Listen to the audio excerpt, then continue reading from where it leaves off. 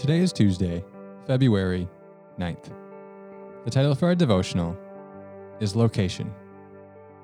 Remember, this week we're looking back to our Advent series.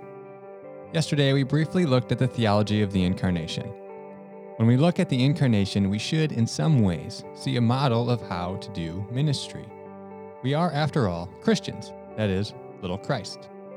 Like the old WWJD bracelets that reminded us to think of what Jesus would do in this or that ethical situation, when we think of how we should do ministry, we should pause and think, what would Jesus do? Or more accurately, what did Jesus do?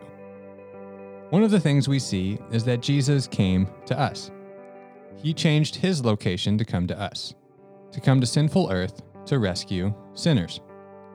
John 1:14 again says this, "And the Word became flesh and dwelt among us.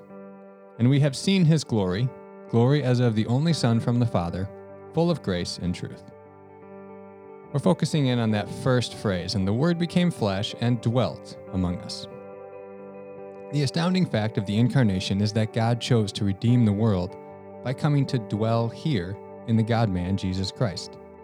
He didn't remain on his throne in heaven expecting humans to reach his standards of holiness.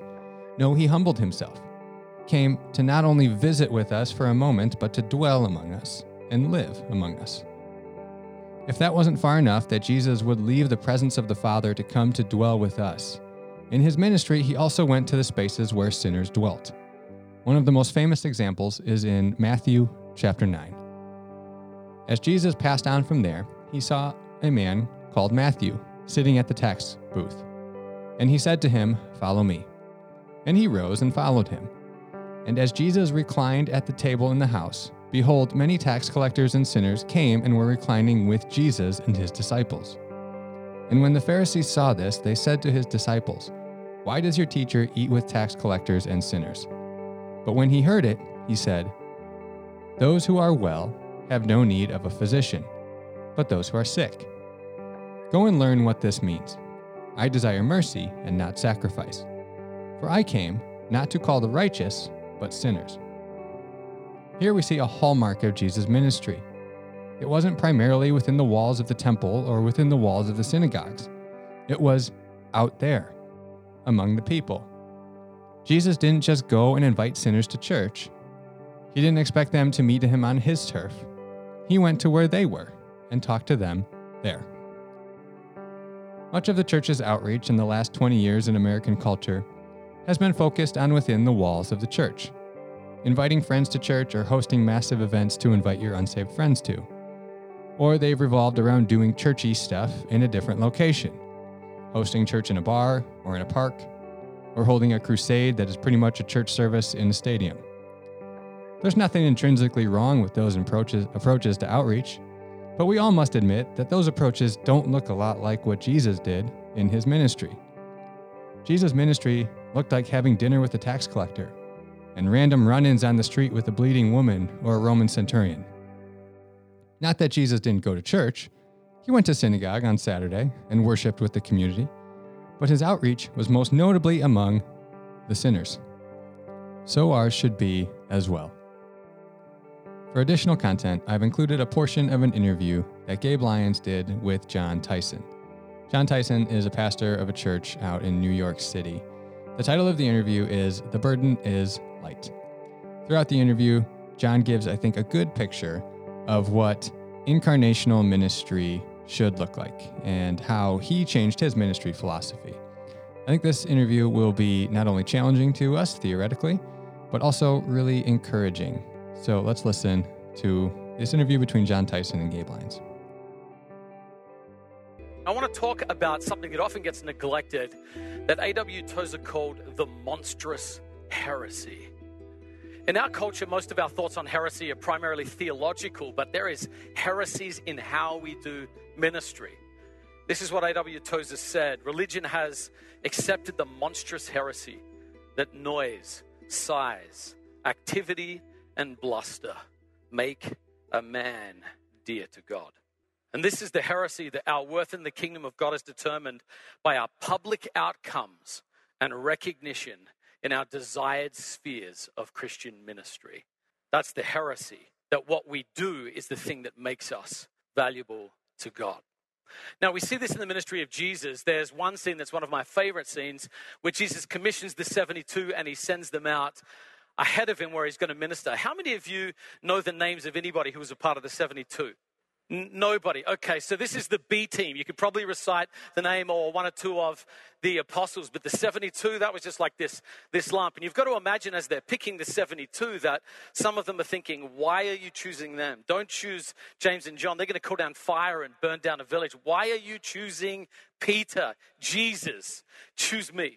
But they weren't chosen. They were lumped into this group called the 72.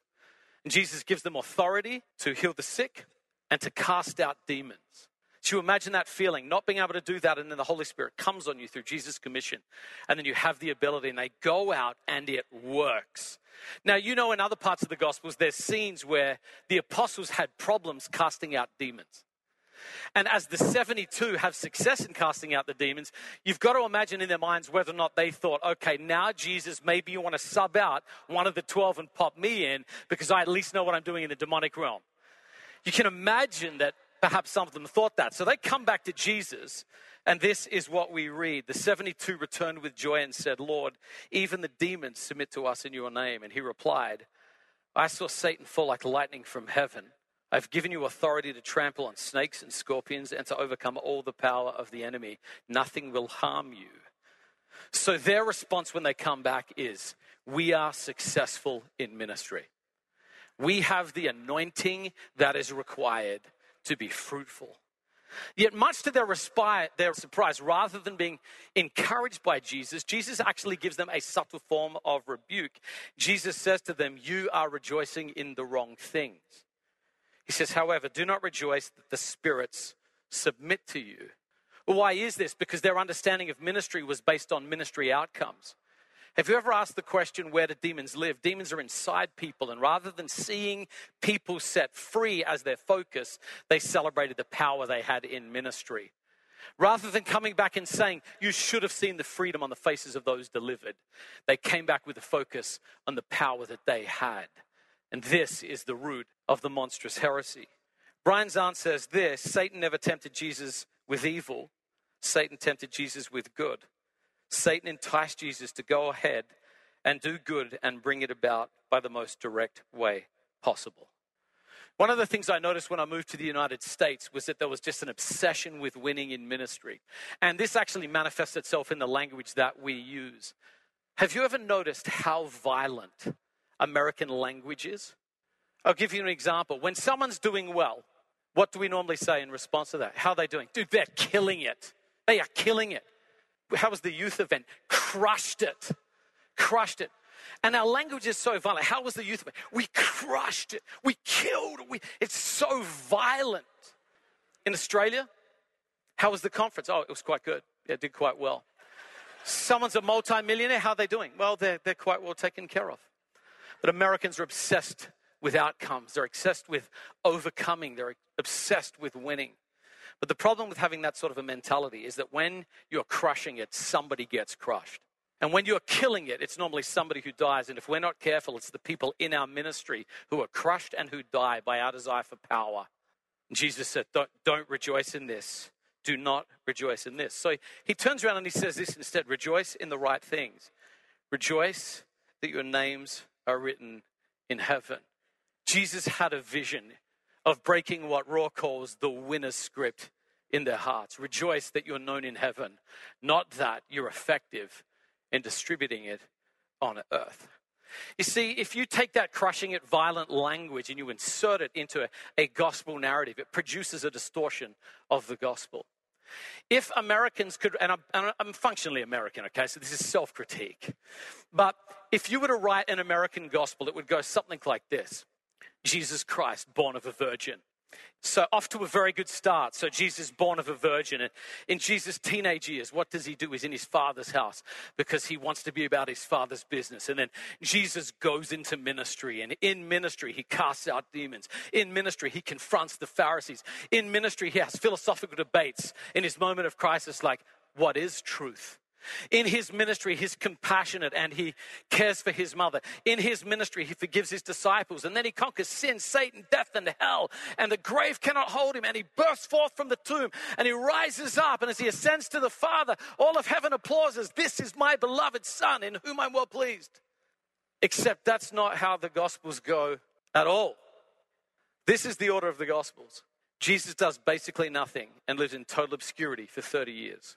At the start of his ministry, before any fruitfulness, he's baptized and the Father says to him, this is my beloved Son, in whom I am well pleased. Listen to him. And then from that deep sense of abiding intimacy, that sense of identity and value, Jesus is freed from the tyranny of outcomes to love and to serve and to give himself away. The blessing comes at the start of the ministry, not the end of the ministry, which means if we're going to be people who follow Jesus, we have to learn to live from blessing and not for blessing. Most of us love Matthew's ending of the gospel, Matthew 28. We love the Great Commission. All authority in heaven and earth has been given to me. Therefore, go and make disciples. And we love that missional activation based on delegated authority. But that's not my favorite ending of the gospel. My favorite ending of the gospel is actually Luke's account, and this is what we read in Luke 24. When he led them out to the vicinity of Bethany, he lifted up his hands and he blessed them. Listen to this. While he was blessing them, he left them and was taken into heaven. See, I love this vision. I don't know how this happened. Jesus has his hands up, it says, and he's blessing the disciples. And I don't know if he sort of like just faded out as he ascended into another realm, like bless you, bless you, bless you, and he sort of ghosted out. I don't know if he ascended up and it's like bless you, bless you, bless you, and then he just like disappeared into the sky. I don't know how this happened, but here's what I know. Their final image of Jesus Christ was with the risen Lord's hands raised above them, blessing them. And as they went on and lived out the truth of the gospel of Acts, they were then free not to try and please God and get his blessing. They knew in their last image of Jesus that they already had it. So they were free like Jesus was free to give his life away. See, the burden of American success in ministry is heavy. Comparison, competition, control, these things exhaust us. But the burden of Jesus, this burden is light. So my prayer as you leave Q this year is that this will be your image, that the Lord will bless you and keep you. The Lord will lift up his face upon you. He will turn his countenance towards you, and that he will give you peace. In Jesus' name, amen. I hope you enjoyed listening to that talk from Jon Tyson. As it concluded our event, it was one of those moments where everybody felt kind of this breath of fresh air, this relief, a little bit of release, to just feel affirmed and encouraged in the way that Jon Tyson did. And so I've got Jon with me now. And Jon, I just want to kind of reflect with you on some of what you said in this talk and just kind of play it back a little bit and talk through a few of your quotes, a few of the ideas there. But I want to dig even deeper than that. You wrote an amazing book called The Burden is Light, where you really unpack these ideas. So just for those listening, if you listen to that talk and you felt something refreshing about it, you felt like, man, I'm hearing truth in a way that I haven't heard lately, I want you to go get The Burden is Light, because that's where you're going to indeed be able to go much deeper into processing what might this look like for you. So Jon, welcome to the Q Podcast. Thanks so much for having me on, mate. I appreciate it. Well, one of your opening lines, you said the heresy is what we do is the thing that makes us valuable to God. Well, I think in many ways it's the defining lie of the American church. Every way that we measure success in our culture, particularly highlighted now by social media, is about how big and large and popular and accomplished churches and pastors are. And so that can put the goal of ministry being large and influential rather than being Christ-like, loving the poor, being faithful where you are, enjoying intimacy with God. So it is fundamentally positioning the church against its mission, which is to serve God and to serve its neighbor. Jon, I mean, some people listening may know this, but our family was in New York City with you for many years when there was a couple of congregations being planted and just at the beginning stages of those congregations being nurtured. And I know your philosophy on ministry has always been really smaller is better. Like the smaller we can go with building a community and then move on and maybe start a new community, that it's in those kind of tighter knit communities where we know one another and we're known, that we're creating a setup that actually helps us avoid playing into this lie. What was it for you early on that helped you see that this might be a better way? Well, I just want to put a qualifier in there, which is there are a lot of small churches that are totally dysfunctional. And there's a lot of large churches that embody the heart of God and are doing really beautiful work in the world. In the book of Acts, when the church was birthed on the day of Pentecost, it was birthed as a megachurch, so numerically. So I'm not anti-size or size dynamics, but I am pro organizing your life in deep, radical local community. And I think the thing which was really in many ways a gift from God, before I moved to New York, I was a youth and college pastor. And I saw our ministry grow from about 200 a week to 1,400 a week in about 2 years. And it was just an absolute explosion. And one night I was walking through the church. I just felt the Holy Spirit just convict me and rebuke me and say, yes, but you haven't discipled any of these people. And it was just one of those moments where I was 27, 28, sort of peak youth pastor, young adult influence, and realized that the fruit of a lot of that was actually just hype. I was really good at creating large events people wanted to come to. Yeah. I was not good at helping people follow Jesus in community. So I had in my heart basically a vision of discipleship, mission, and community, and then trying to build structures, practices, rhythms that actually facilitated that. So I went into New York and church planting with that in my heart. And I think if we get that vision in our ministry models, then it makes us focus on the right thing. So that's what had happened in my heart, a rebuke before I planted that sort of set that stuff in motion. You mentioned a word there. You talked about hype. That's a word that just kind of gets under my skin a little bit when we're talking about the church, the idea of hyping things up or trying to create appearances of success. I think it's driven so much by our media, visual culture. It's driven a lot in the social media space where essentially people want to come to successful things. So we feel the pressure in the church to try to pump up our things and show how successful they are and try to be the same type of personalities that are charismatic and winsome and gathering people. And yet you said an important point there. You walked into the room and realized, wait, we haven't discipled people, which is actually what the point of the church is. And so we find ourselves sometimes getting off track. I think what I've always respected about you, John, is you've always tried to look beyond that, not just to the future now, but you always look back historically. You and your family, you visited all kinds of early church locations, and I should say early in the sense of in the last few hundred years before we did go to Rome where well, there you go. That's early, yeah. Okay, so you are in Rome, so you're seeing the early church, but you also looked at events that have taken place over the last few hundred years that have led to revival.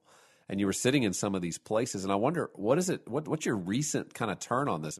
One of the scenes that had marked me very, very deeply, and it was actually something we planned our trip around, I had read a biography of Dietrich Bonhoeffer's life by Marshall. And in it, he indicates a scene. Bonhoeffer, obviously, many people know, was the pastor, seminary leader, activist, faithful Christian during World War II who resisted the church's compromise in a partnership with Hitler. And he ran a seminary called Finkenwald, where he wrote his classic books on discipleship and life together. One of his friends came to visit him at this seminary because the life that they actually lived together was very disciplined and very intense. And his friend said to him, Dietrich, isn't this just too much? I mean, you're taking discipleship too seriously. So Bonhoeffer got into a boat with him and they rowed across the river to a place where Hitler had an airport where he was landing planes and training his troops. And on the top of this hill, Bonhoeffer overlooking the airport, contrasts where his seminary was. And he points to his seminary and he says, this must be stronger than that. Wow. We need to build a disciplined community of people where the church is stronger than the influences of the world. And so I actually planned my trip around going in and standing and praying in that place. You know, people are so disillusioned with the church. They're so unimpressed with our large-scale success in our own eyes. I think they actually are looking for a countercultural community of truth, of conviction, humility, integrity, love for the poor, And it just, I think, strengthened my resolve that what we're doing in the church has to be stronger than that, which is the distortion and brokenness of the world. How do I, by the grace of God, help build a community here in New York that is stronger than the influences of the culture to form people out of the way of the world and into the way of Jesus? I think we're at a moment where there's such cultural disdain for Christianity light. You know, the world, I often say to our church, life is too hard for bad theology, and mission requires, sort of like a deep, deep commitment to Jesus, because people they have so many options. And I remember James K. Smith writing in the back of one of his books many years ago that if all the church does is mimic the world, it loses its capacity to transform people out of the world. So the church should be a counterformative society. So any level of change requires time and it requires commitment.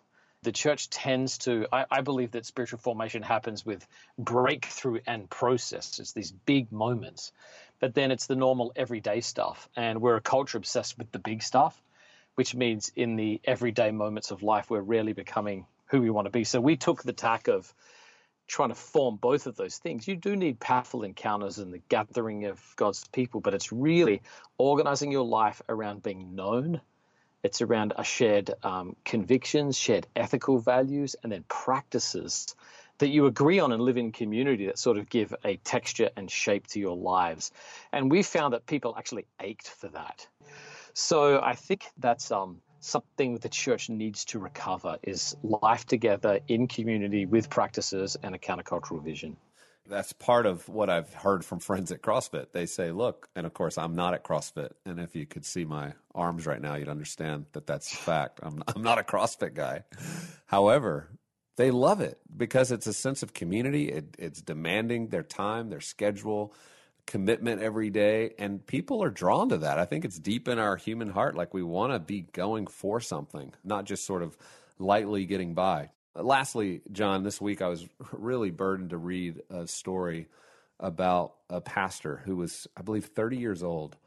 I think it just highlights some of the pressure that you're talking about that's very real, that had taken over the church that his father had led for many, many years.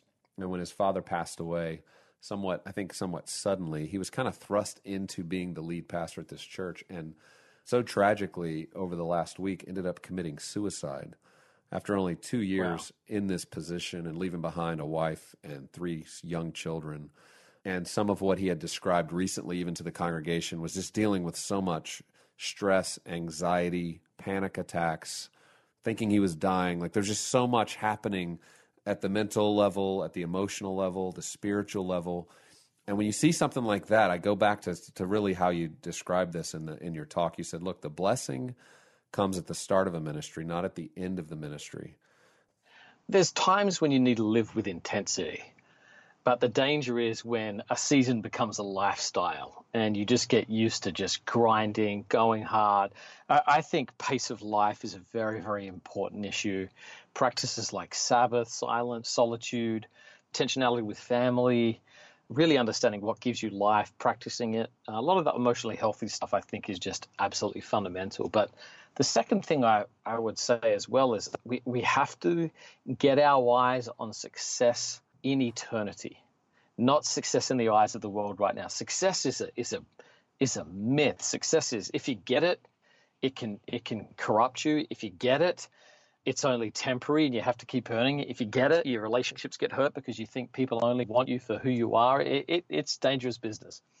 Getting your eye on eternity in many ways provides the antidote. I remember that line that illustration that C.S. Lewis talks about in The Great Divorce, where the young man is getting a tour of heaven and he bumps into a woman who's surrounded by young children who are singing to her and thanking her and praising her. And the young man says to the guide, "Oh, who is she? She must be very important." The guide says, "Well, actually, on earth, she was nobody. She was just a local woman, but she loved well. But in heaven, she's significant." There's people paying tremendous prices who are imprisoned around the world. There's people who have genuinely suffered for their faith. Yeah, the day we stand before Jesus and give an account for our lives and receive our praise from him, that has to be the voice we live for.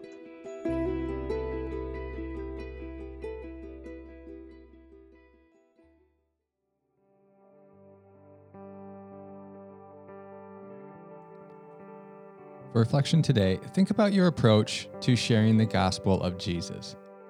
Do you expect people to come to your space? Or do you regularly visit them in their space? Do you view your neighborhood as a mission field? How about your workplace or the places you frequent throughout your week? As a side note, there may be seasons of your life with Christ where you need to withdraw from culture, from those spaces, especially if you sense yourself being more conformed by the culture than you are conforming it. If you're in one of those seasons, this is not meant to push you out of it prematurely. Seek the Spirit's guidance for when you should reach out to the world and when you need to withdraw.